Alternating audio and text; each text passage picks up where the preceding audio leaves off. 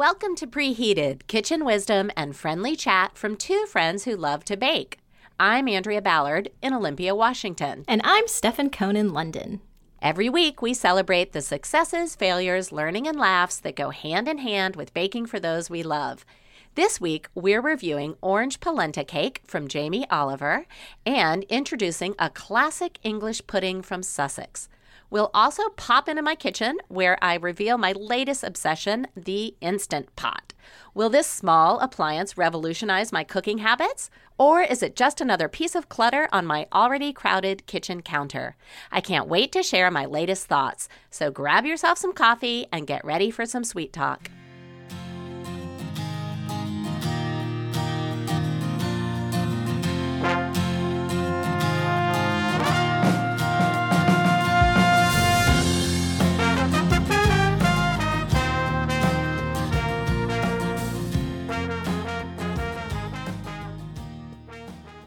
Hey, Andrea, I was looking on my personal Facebook the other day, and a comment that you made on one of your favorite podcasts, TBTL and Little Red Bandwagon. Hello, yes. All the fans out there.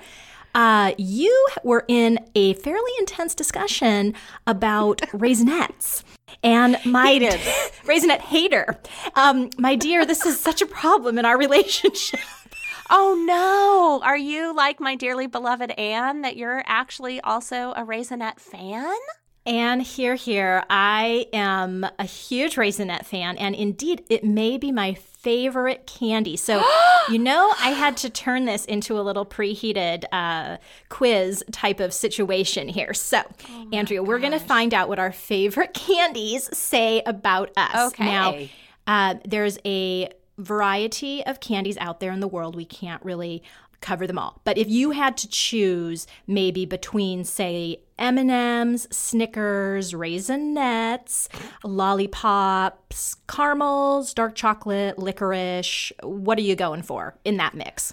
I will go with the dark chocolate. Okay, so here's what that means about you, my friend. Are you ready? I am so ready.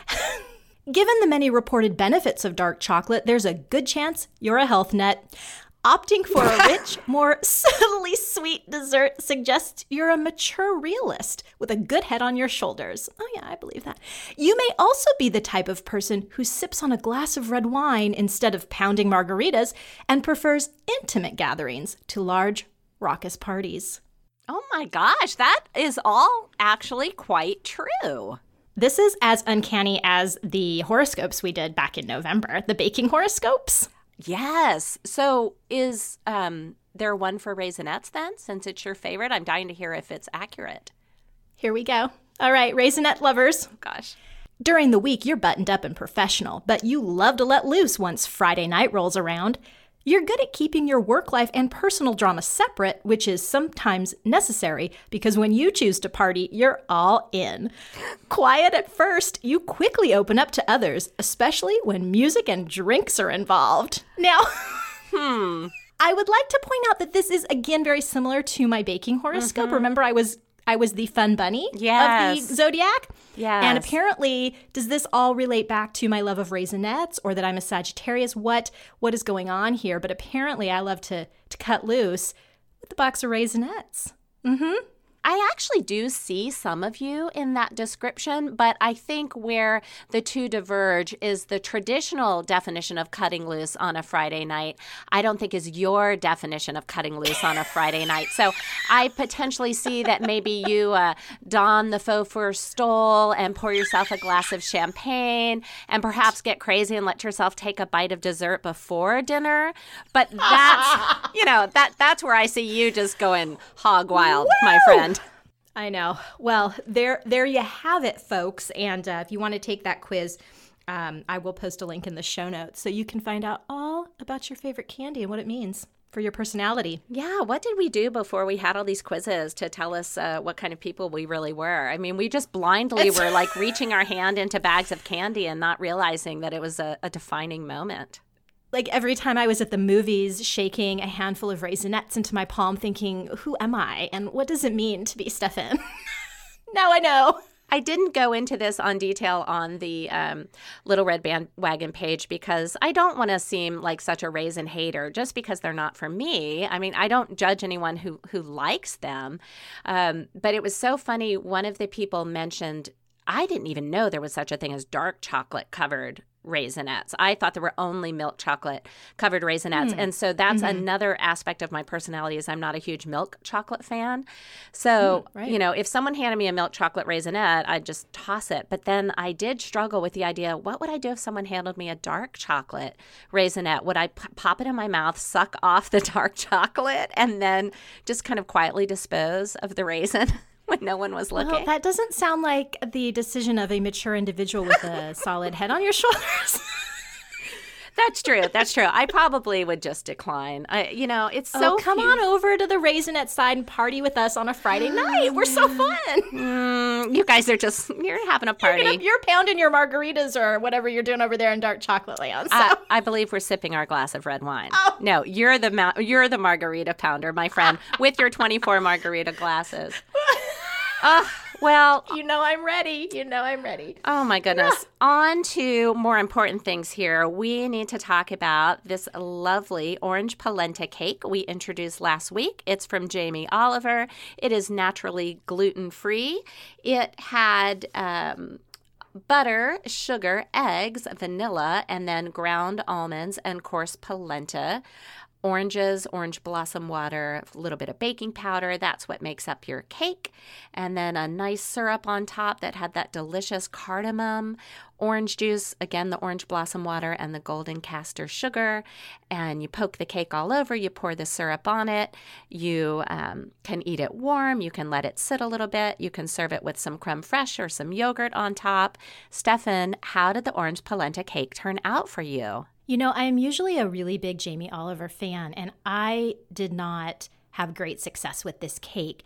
It seems like a very straightforward recipe, and so I'm not sure exactly why that was, but I found the recipe fairly vague in a lot of places, and it just ultimately didn't turn out into something I was crazy about. So the first thing, we've talked so many times about just a very well-written recipe. We talked a lot about this during several of our bread recipes back during Bread Month. First of all, there were some things called for that weren't specified. For example, what is vanilla essence? Is that what we're calling vanilla extract now? Is that a new word for that? Is that a totally new product? Do you know what that is? I had never heard vanilla essence, so I just assumed, as I do whenever reading British recipes, that it was the same thing that I have in my pantry, but just called something different.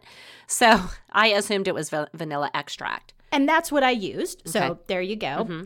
Next, it calls for 2 oranges in the cake, but you're actually just using the zest of those oranges, so I would have liked that to have been called out. Yeah, that was a little mystery. I noticed that as well. Here's my theory on that. And this also, if you read the recipe, you'll notice several people brought this up in the comments, so we're not the only ones who noticed it. In the syrup, you do use orange juice from 3 to 4 oranges. And so my thought is that his intention is that you would use those 2 oranges for the zest, but also you would juice them and use some of that juice for the syrup. And in fact, that's what I did. Yeah, exactly what I did. I would have just preferred him to say, zest them here and then use the juice down below. Exactly. Yeah. And then in the instructions, so you put your dry ingredients together, you're creaming your butter and sugar together, adding your eggs then. And he says put the dry ingredients together and then sprinkle in the orange blossom water. Well, I just went ahead and added that with my vanilla. I've never been in a situation where I had a bowl of dry ingredients and then added like a little bit of moisture. It seemed like it would make a mess. Anyhow, cooked that up. Just some of the wording in the recipe didn't jibe with what I was seeing. So, for example, pour the batter in. Well, mine was very, very thick, so I really had to. Mine was too. I really had to scrape it in there. And then you cook it. That was fine. It turned out fine. It's very, very fragile. And I had made another orange polenta cake about a month or so ago, and I knew this firsthand because the minute I tipped it upside down, it just shattered everywhere, and it was just unattractive and not great. So I was very, very ginger with this. It came out fine, but it was very fragile. And then you have this syrup with the cardamom and the orange juice, the more orange blossom water. Andrea, here, again, I thought it was a little bit vague. I had about 3 cups of syrup, but I only used about 1 cup. So maybe I had at least half left over. And just didn't care so much for the flavor of that. I think I was not a big fan of the orange blossom water. I would have preferred to just have the orange juice and the cardamom flavor with the sweetened sugar, not also the orange blossom. I don't know. How did you feel about that taste? Well, I had a very different experience because I didn't use orange blossom water. Okay. Yeah. So I had a similar experience, and I do want to go back a little bit first before I talk about that substitution. Why is this cake fragile? I don't understand. Like, in my mind, the texture was very much like a corn muffin, and Yes. corn muffins aren't fragile. Cornbread isn't fragile. Why does this cake want to fall apart? I don't know either. Is it because it doesn't have any flour binding? I mean, I guess when you are making like a cornbread or a corn muffin, you would have the bulk of it being cornmeal, but some flour in there too. And this doesn't at all. Yeah, that must be it. I did kind of wonder about that, though. But obviously, if you're making gluten-free, you're not going to toss some flour in unless you have some gluten-free flour. And it's baked in a springform pan. And so one thought I had is, why am I not just leaving this on the bottom of the springform? I don't really mind if that is used as a cake pedestal for a day. I don't really mind if it gets some of the sticky syrup on it after I poke the cake and pour that over. So if I make a cake similar to this again, I think that's what I'll do, because it's very nerve-wracking to have this very fragile, hot cake and be worried about it breaking apart. Right. Yeah, I think that's a good idea. Well, let me tell you kind of the things I did differently. First of all, I do not know what a 20 centimeter springform tin is. So I looked that up, and that equates to an 8-inch. And I don't have an 8-inch springform pan. And I also have decided when it comes to cake, I need to make smaller because there's only 3 of us in my family, and I need to be able to taste it. I can't give it away, but I don't need an entire cake in my house. Yeah. So I had gone out and purchased some 6-inch cake pans, and I wanted to use the 6-inch cake pan. And so, warning, I had to do some math here. Very good. In my world, there's 2 kinds of math people. There are geometry people and there are algebra people. I am an algebra person. I am not a geometry person. Okay. So this was very intimidating to me. So luckily, on Food 52, I found an article called How to Make Your Baking Recipe Fit Your Pan Size. It was by Alice Medrick. I've mentioned her before. Oh, She's sure. kind of the queen of chocolate. And so first of all, I discovered the 20 centimeter equates to an 8-inch. And then I learned an 8-inch round cake pan is 50 square inches. That's, of course, because you take the 8 inches and multiply it, pi times the radius squared or some such. Anyway, she gives you all the numbers. So don't panic. You don't have to worry about that. So the 8-inch round pan is 50 square inches. My 6-inch round pan is 29 square inches. Okay. You divide the larger number by the smaller number, which comes to 1.72. And I decided that was close enough to 2 to say that really a 6-inch is half of an 8-inch. Which Okay, got it. on the one hand doesn't make sense, but if you think about it in geometric terms, it does make sense. So I halved the recipe. I had similar thoughts you did as I was going through the recipe, and I was thinking, oh, what am I doing with these oranges? What am I doing with this? I thought some things were a little bit odd, but I just soldiered through. And when I got to the orange blossom water, I didn't have any. I didn't want to buy any because I thought this is the only thing I'm going to use it for. And lo and behold, in my refrigerator, I have something that I often think of as a magic elixir. I cannot remember if I've talked about it on this show before. It comes from King Arthur Flour, our dear friends over at King Arthur Flour, and it is called Fiori di Sicilia. Have you ever heard of it? I don't think I've heard you mention this one before. It is just in terms of fragrance, I just think it is one of the best fragrances ever. It's a very strong orange fragrance with a hint of vanilla in it. And so I contacted King Arthur Flowers Baker's Hotline, which just a shout out to those wonderful, friendly folks. I love being able to reach out at them at any time. I told them I had a recipe that needed a teaspoon of orange blossom water and that I wanted to substitute their Fiore di Sicilia, and what should I do? And they said it would absolutely work as a taste substitution, but that their product is very concentrated.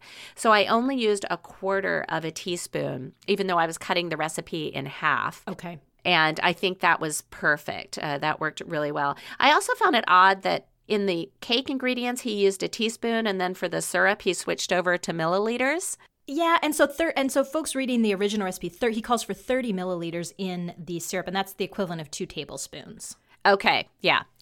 So in the actual cake part, I did a quarter teaspoon, and then in the syrup part, I did half a teaspoon of this Fiore di Sicilia, and I will post a link to it in our show notes.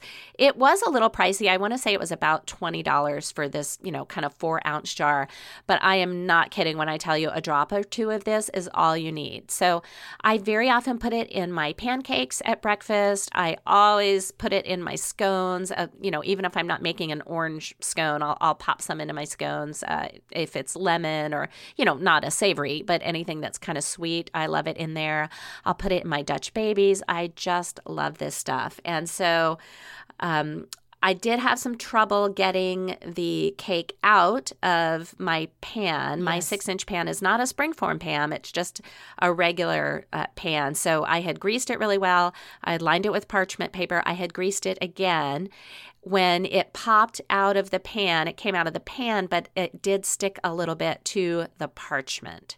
Okay. So I think that's where kind of that fragility comes into play. I'm not really sure. But the smell of this was divine. I served it with some whipped heavy cream on top and just a tiny little bit of orange zest on top of that. My husband loved it. My daughter loved it. I loved it. It's very dense. It's heavy. It's sweet. I think my best definition would be like it's just a really sweet, flavorful corn muffin. Yeah, and I would be interested to try that delicious essence that you're talking about, because the orange blossom water to me tasted very artificial. And in a cake that has so much delicious flavor already from the fresh orange juice and the orange zest, I'm questioning why. I also really like the flavor of the cardamom in the syrup, but that is a lot. 2 tablespoons of the orange blossom water, which is a concentrated flavor, was a bit overpowering in that application as well. So I did not use the whole syrup as I said. I don't like it when those kind of cakes get soggy, so I was very sparing with the syrup. But then I had a bunch left over, which was a little irritating to me too, because what am I gonna do with that syrup now? I didn't have any syrup left over. I mean, other than a tiny little bit sticking in the pan, which I just sort of scraped out with a spoon and took care of myself, if you know what I mean. I do. And the other thing, when I was making the syrup, I also strained it because you have the cardamom pods, and I don't think you want to bite into those. And I just put it through a sieve at the end, and that worked fine. I served mine with creme fraiche, and that was delicious. I think you're right. I agree with you that it is a very dense and very sweet cake, and I thought the creme fraiche did a wonderful job of kind of cutting that. I think if you can't find creme fraiche readily, even just a good like Greek yogurt would be very good. Something with a little bit of a tang, I think, would work well. But it was not popular at my house. It just kind of sat there and was sat on the counter for a while. So this just wasn't one that did it for us. And just having to move on from that one here. Yeah, so, interesting. Yeah. Well, yeah, it worked in our house. We ate half of the 6-inch the first night. So it was kind of 2, we had 3 sort of little mini pieces, I guess is the best way to think of it.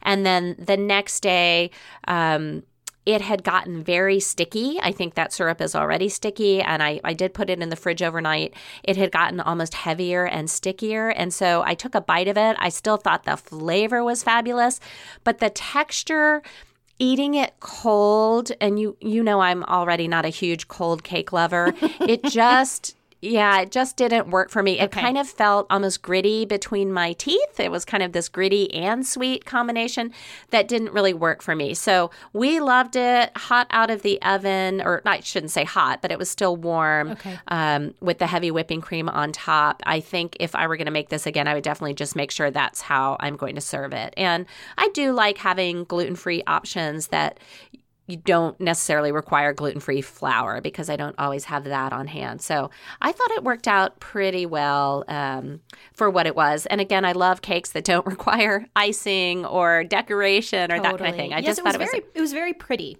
Yeah, it had very kind pretty of a little freckled cake. orange appearance, and with that good white creme fraiche or cream on top, a very nice looking cake too. So Yeah. Mm-hmm. Okay. All right. Well, moving on to another British recipe, this week's bake-along, Andrea, we're really excited about.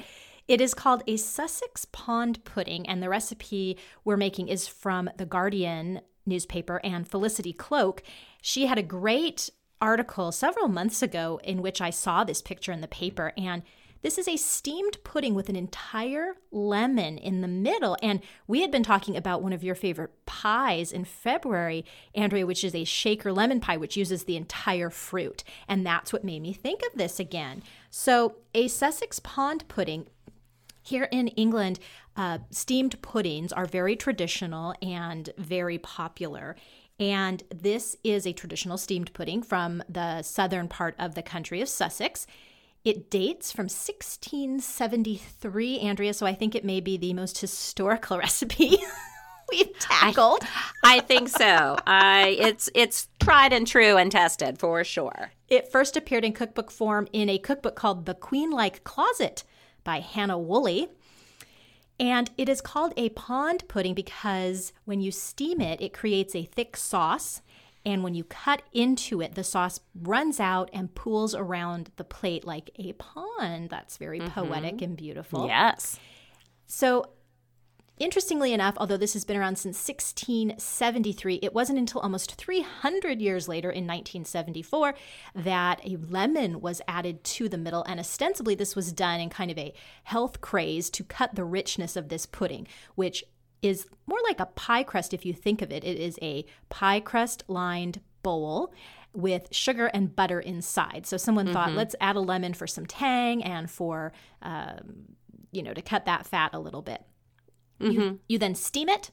And I ran across a hilarious quote I had to share with you when I was researching some of this history from a website called cooksinfo.com. Quote, most steamed puddings are delicious, can be assembled in under half an hour, and require only 2 hours steaming, during which you can do your nails and flip through Cosmo. So, hey, that's what you can do while you're waiting. Definitely going to do that. I'll have to go out and get a Cosmo, but otherwise, yeah. Otherwise, sounds good. While you're out getting your lemons. I have not made a steamed pudding myself. You can buy them kind of ready to go and steam here, but I've never made one homemade. This is such an old-fashioned dessert. I am so intrigued with putting an entire lemon in the middle of it. Andrea, what are your thoughts as we get into this? Well, I am very excited. Obviously, I've never made a steamed pudding because I'd never even heard of a steamed pudding. In fact, I will remind our listeners from the U.S., again, pudding in Britain simply means dessert. It doesn't mean pudding the way I think of pudding, kind of in Jell-O terms. So when we were originally planning this month, I even said to Stefan, I'm not sure we should do that coconut tapioca pudding and then follow it up with a steamed pudding. We can't have two puddings in 1 month. That's not pudding month. And she was like, no. You reminded me that pudding means something different. I did a little of my own research, and I, of course, used video and went and found Paul Hollywood has about a 13-minute video. It's through the BBC, and he went out to this beautiful place in Sussex and met with an archaeologist, and they reviewed the whole history of the Sussex Pond Pudding. And so I really enjoyed watching that. He made one. Now, I know you said the recipe came from the 1600s. They actually started with a recipe from the 11th century. Oh, my goodness. Yes, very medieval. Before there were pudding basins or pudding tins, you would just place the pastry in a muslin or a cheesecloth. Yes. and then put the butter and the sugar, and, they were using the lemon as well, and then tie it all up together and then drop it into the water. And, I just couldn't understand and say, why are we steaming this? I didn't get that. And the archaeologist said, remember, there were not ovens. We didn't have ovens. So we were boiling things for 4 hours to create this oven-like texture. So I found that video really interesting. I will include a link to it in our show notes, and I highly recommend that if anyone likes history, it's really fun. They make an 11th century version. They make a 18th century version. They make a version from the 1950s, and then Paul tosses all of those aside because none of them pooled and puddled like a pond, which is what you want from the Sussex pond pudding, and he created his own version. So it's really fun to watch, and I do think the version that we're going to be making here from Felicity looks closest to me like it's going to be like the one Paul made as well. So I can't wait to try it. I'm very excited. Oh, thank you for that resource. And Paul Hollywood is kind of on a mission to save and catalog historical recipes in this country, and so that's great. I fully support that. So we're doing our little part as well. And Felicity's article is also really full of history, and she kind of talks about all of these other ways of doing and then creates her own recipe at the end. So I feel like she's taking that history into account as well. It also has lots of great pictures if you look at it online, and links for more information about how do I tie up my parchment paper, or why do I have to make a handle for the top. The big difference, I would say, is that we are not doing this on the stovetop. This is an oven steam. So you make a steamer basket into a Dutch oven and stick that in the oven for 4 hours. So it's a lot of time, but it's passive time. Yeah. Remember, we'll have a link to these recipes on our website, preheatedpodcast.com, as well as on our Pinterest and Facebook pages. Well, Andrea, back in episode 18, we were talking about slow cookers because it was Puddings and Custards month, and we were making a rice pudding in our slow cooker. And at the time, you mentioned learning of an appliance called an Instant Pot. And I had seen it on, I think, our Facebook Preheated community. I had seen it on my personal Facebook. It seemed like every time I was on Pinterest, I was seeing an Instant Pot. Yep. And you said, we need to put a pin on that and come back to it. So here we are 1 year later, and it's time for us to step into the Gadget Garage and talk about the Instant Pot. So give us an update. I will. Well, one of the first things I need to do in my update is correct my pronunciation of the appliance back in episode 18. That shows you how little I knew. At that point, I was calling it an Instapot. Oh, me too. That's okay. Yeah, I thought it was one word. It's not. It's two separate words, Instant Pot. Got it. It comes out of Canada, and I basically think it's best if you think of it as a modern-day pressure cooker. Okay. And I resisted this appliance for numerous reasons. One is just whenever a fad comes out, I think to myself, yeah, it's just going to be like everything else. And, after a year or two, it's going to be taking up space on your counter, and you're never going to be using it. My sister-in-law had purchased one and actually gave it away after using it a few times. She didn't love it, and she's an excellent cook, so that kind of made me raise my eyebrows.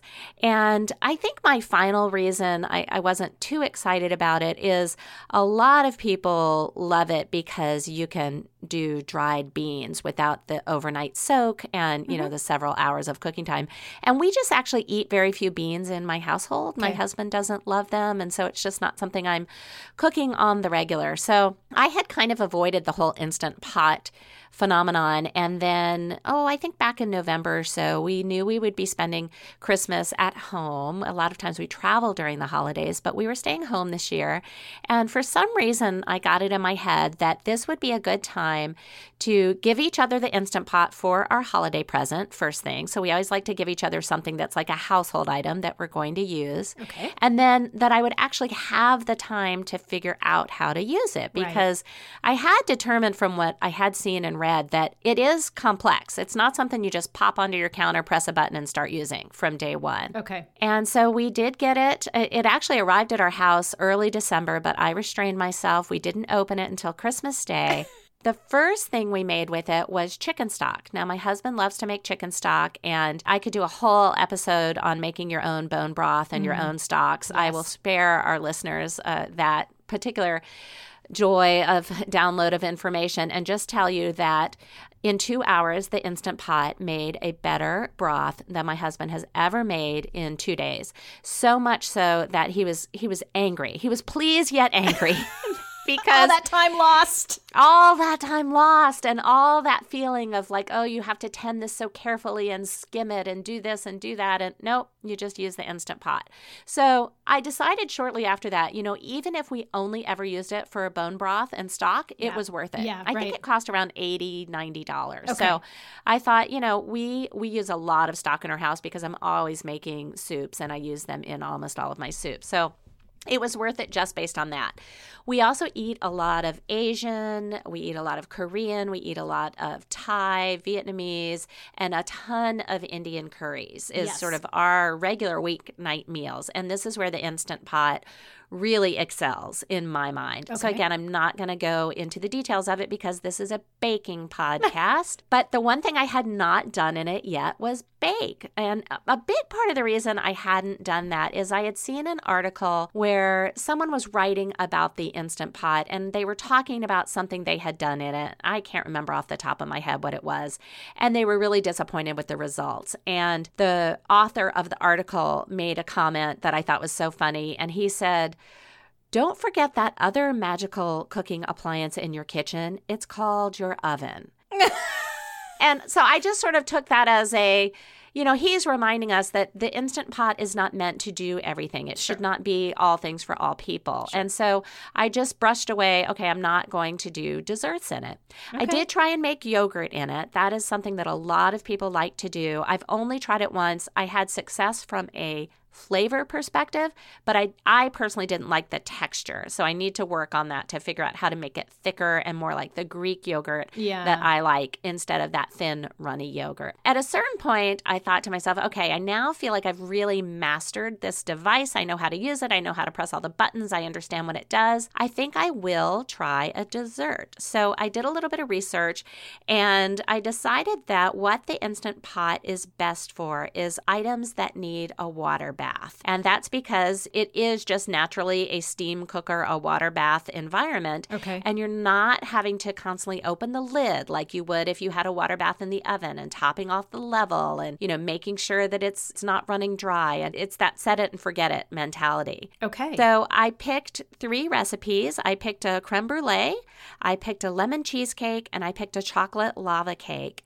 And to give you an idea of how easy and fast it is to make desserts in the Instant Pot, I made all 3 of those desserts in one day between the time my daughter got home from school, which is about 2:30, and the time we started dinner that night around 6 p.m. You sent me pictures on a text, and I remember thinking Andrea, you've really gone to town today. But of course, I was thinking you had done it over the course of the entire day. 3 hours? Like roughly? Yeah, it's pretty quick. And I think obviously a big part of it is the method, right? So you're using this super pressurized environment to do the steam or the heat. So the times are shortened.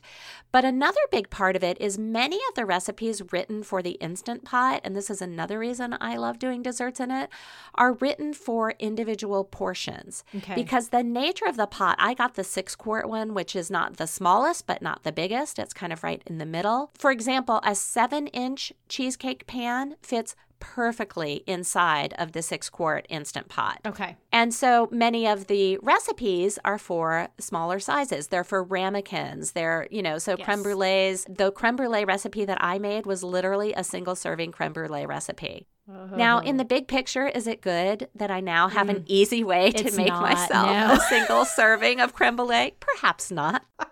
So is it a round appliance, Andrea? I'm trying to picture. It is. Yes, it's round. And so you have said desserts that need a water bath, cheesecakes, these type of things. What would you not then do in the Instant Pot? I saw the other day someone posted bread in the Instant Pot, and I thought to myself, I don't think I'm going to do that. I mean, I'll put an asterisk next to that statement. I mean, who knows? Maybe I'll change my mind. But I certainly wouldn't, for example, think of like a cookie. Okay. Something that needs to be crispy, something that needs to be baked, no. Okay. But something that needs to be steamed or something that needs to be cooked low and slow, that's the sort of thing. Rice puddings, any type of puddings and custards. Again, my creme brulee turned out absolutely fabulous. I thought it was lovely. My cheesecake was okay. And this is where the tricky part is, because you really can't, or at least I can't, just take my regular recipes and switch them to Instant Pot. Sure. I don't yet know enough about the appliance to be able to do that. So I am relying on written and published recipes from other people, and many of these people are people I have not cooked from before. So I don't know if it's the recipe that I was using that I didn't love, and if I had that recipe from that same person in the oven, I might not love it as much as the Instant Pot. I'm not really sure. Right. I do have on request the one from the New York Times food author Melissa Clark. She has a lot of great Instant Pot recipes, and I've used many of her entrees with great success. The one thing I had that was a little bit of a fail in my mind was the chocolate lava cake. And I make those chocolate molten cakes in my oven quite a bit. So I know I like them. I know how I like them to turn out. Again, the flavor on the one that I made in the Instant Pot was great, but you put it in a custard cup and you flip it upside down, and then it has the outer shell, and of course you use your spoon to break it open, and then that chocolate molten runs out. In my particular case, the one that I made, I thought the chocolate was way too runny. It was almost like a chocolate soup. Now, this did not deter my daughter from eating it at all. She just used a spoon and thought it was fine. But in terms of texture, to me, a chocolate lava cake still needs to hold that cake shape. It shouldn't completely run out onto the plate. So I have a little bit of work to do. Right. So as I hear you talking about low and slow, the things that you're cooking, do you think that this will replace your slow cooker? This is really... This is a challenge, because from a clutter perspective, I hate that I have both a slow cooker and an Instant Pot. Okay. But for example, tomorrow I need to bring a soup to my daughter's school for their teacher appreciation. And I'm bringing a soup that I do in the slow cooker. I don't want to bring my Instant Pot to the school. I guess I could, but I just feel like it's trickier. It's got all these buttons. People might be kind of intimidated. They might not know how to take the lid off. It has to lower pressure before you remove the lid. I would be worried about someone not knowing that and hurting themselves, or, who knows what. So I think for now I will hang on to my slow cooker, but definitely I have used it much, much less since I got my Instant Pot. Well, I'm so happy to hear this Gadget Garage, because they've intrigued me for so long. Like you, I regularly make chicken stock or beef stock for soups, and then I freeze that. And it takes me, a good amount of time. It's not necessarily any hard work that I'm doing, but I have to be in the kitchen, keeping an eye on it. It's definitely more than 2 hours. That's incredible.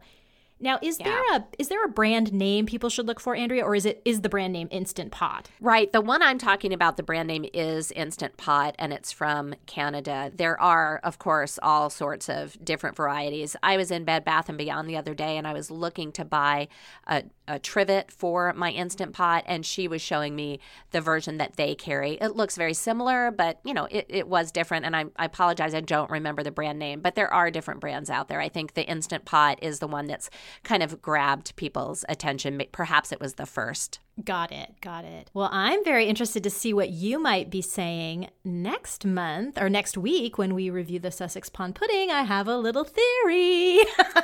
Yes, I think you might be barking up the right tree there. So listeners, stay tuned, and you might get another update from me on another delicious dessert made in the Instant Pot. Yeah, and listeners, if you have desserts or other things that you love to make in your Instant Pot, we would love to know on our Facebook community. Let us know. Yes, definitely. Well, the timer's buzzed, and we've got to get this episode onto the cooling rack.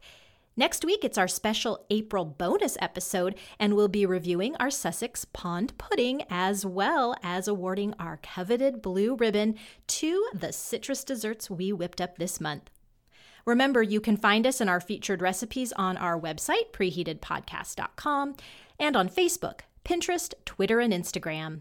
If you like our show, please tell a friend, and consider ranking and reviewing us on Google, Apple, Spotify, or wherever you download our podcast. Until next time, I'm Stephen Cohn in London. And I'm Andrea Ballard in Olympia, Washington. Thanks for listening, and sweet dreams.